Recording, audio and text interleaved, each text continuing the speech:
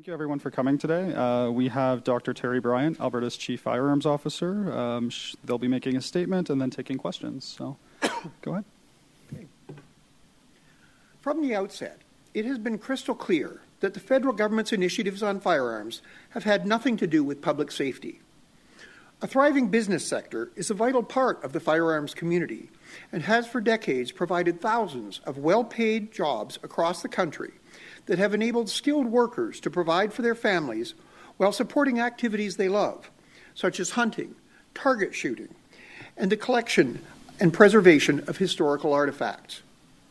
Federal measures have created threat after misguided threat to the livelihoods of these dedicated, hard-working business people and their employees.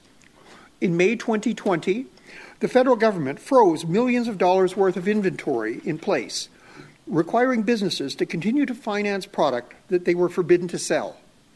The freeze on handgun transfers and proposals to ban almost all modern and many traditionally styled hunting and sporting firearms have deprived them of their most saleable products at the time that ongoing supply chain issues have made it difficult to obtain the few things they are still allowed to sell.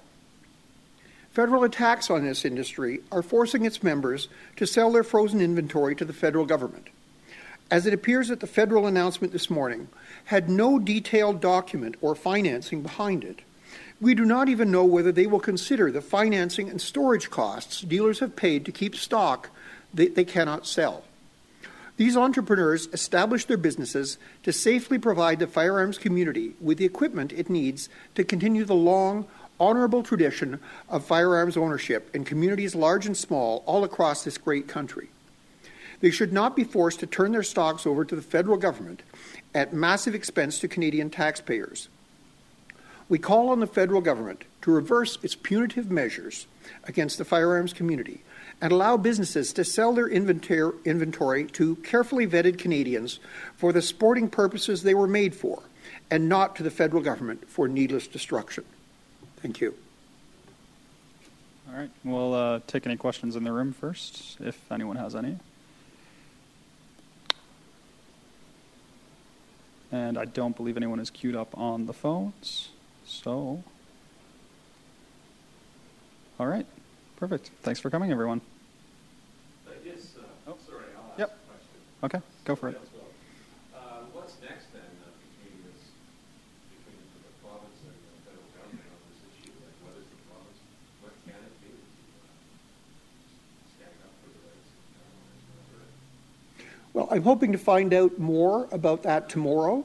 I have a meeting with Public Safety Canada tomorrow, at which hopefully they will provide me with some information on what their plan is, because up to now, we have absolutely no indication that the federal government has any plan or any provision for financing or any actual concrete steps in mind. And until we know what they plan to do, it's hard for us to respond. We do have both the Alberta Firearms Act and a couple of regulations in place that will be the start of enabling us to respond to federal government actions to ensure that whatever program the federal government does decide to implement is carried out in a manner that does not pose threats to public safety and that ensures that the property rights of Albertans are respected as much as they can be given the misguided nature of the federal program. But right now, the ball is squarely in the federal government's court to actually tell Canadians and Albertans in particular what exactly it is they plan to do. My personal belief is they don't know.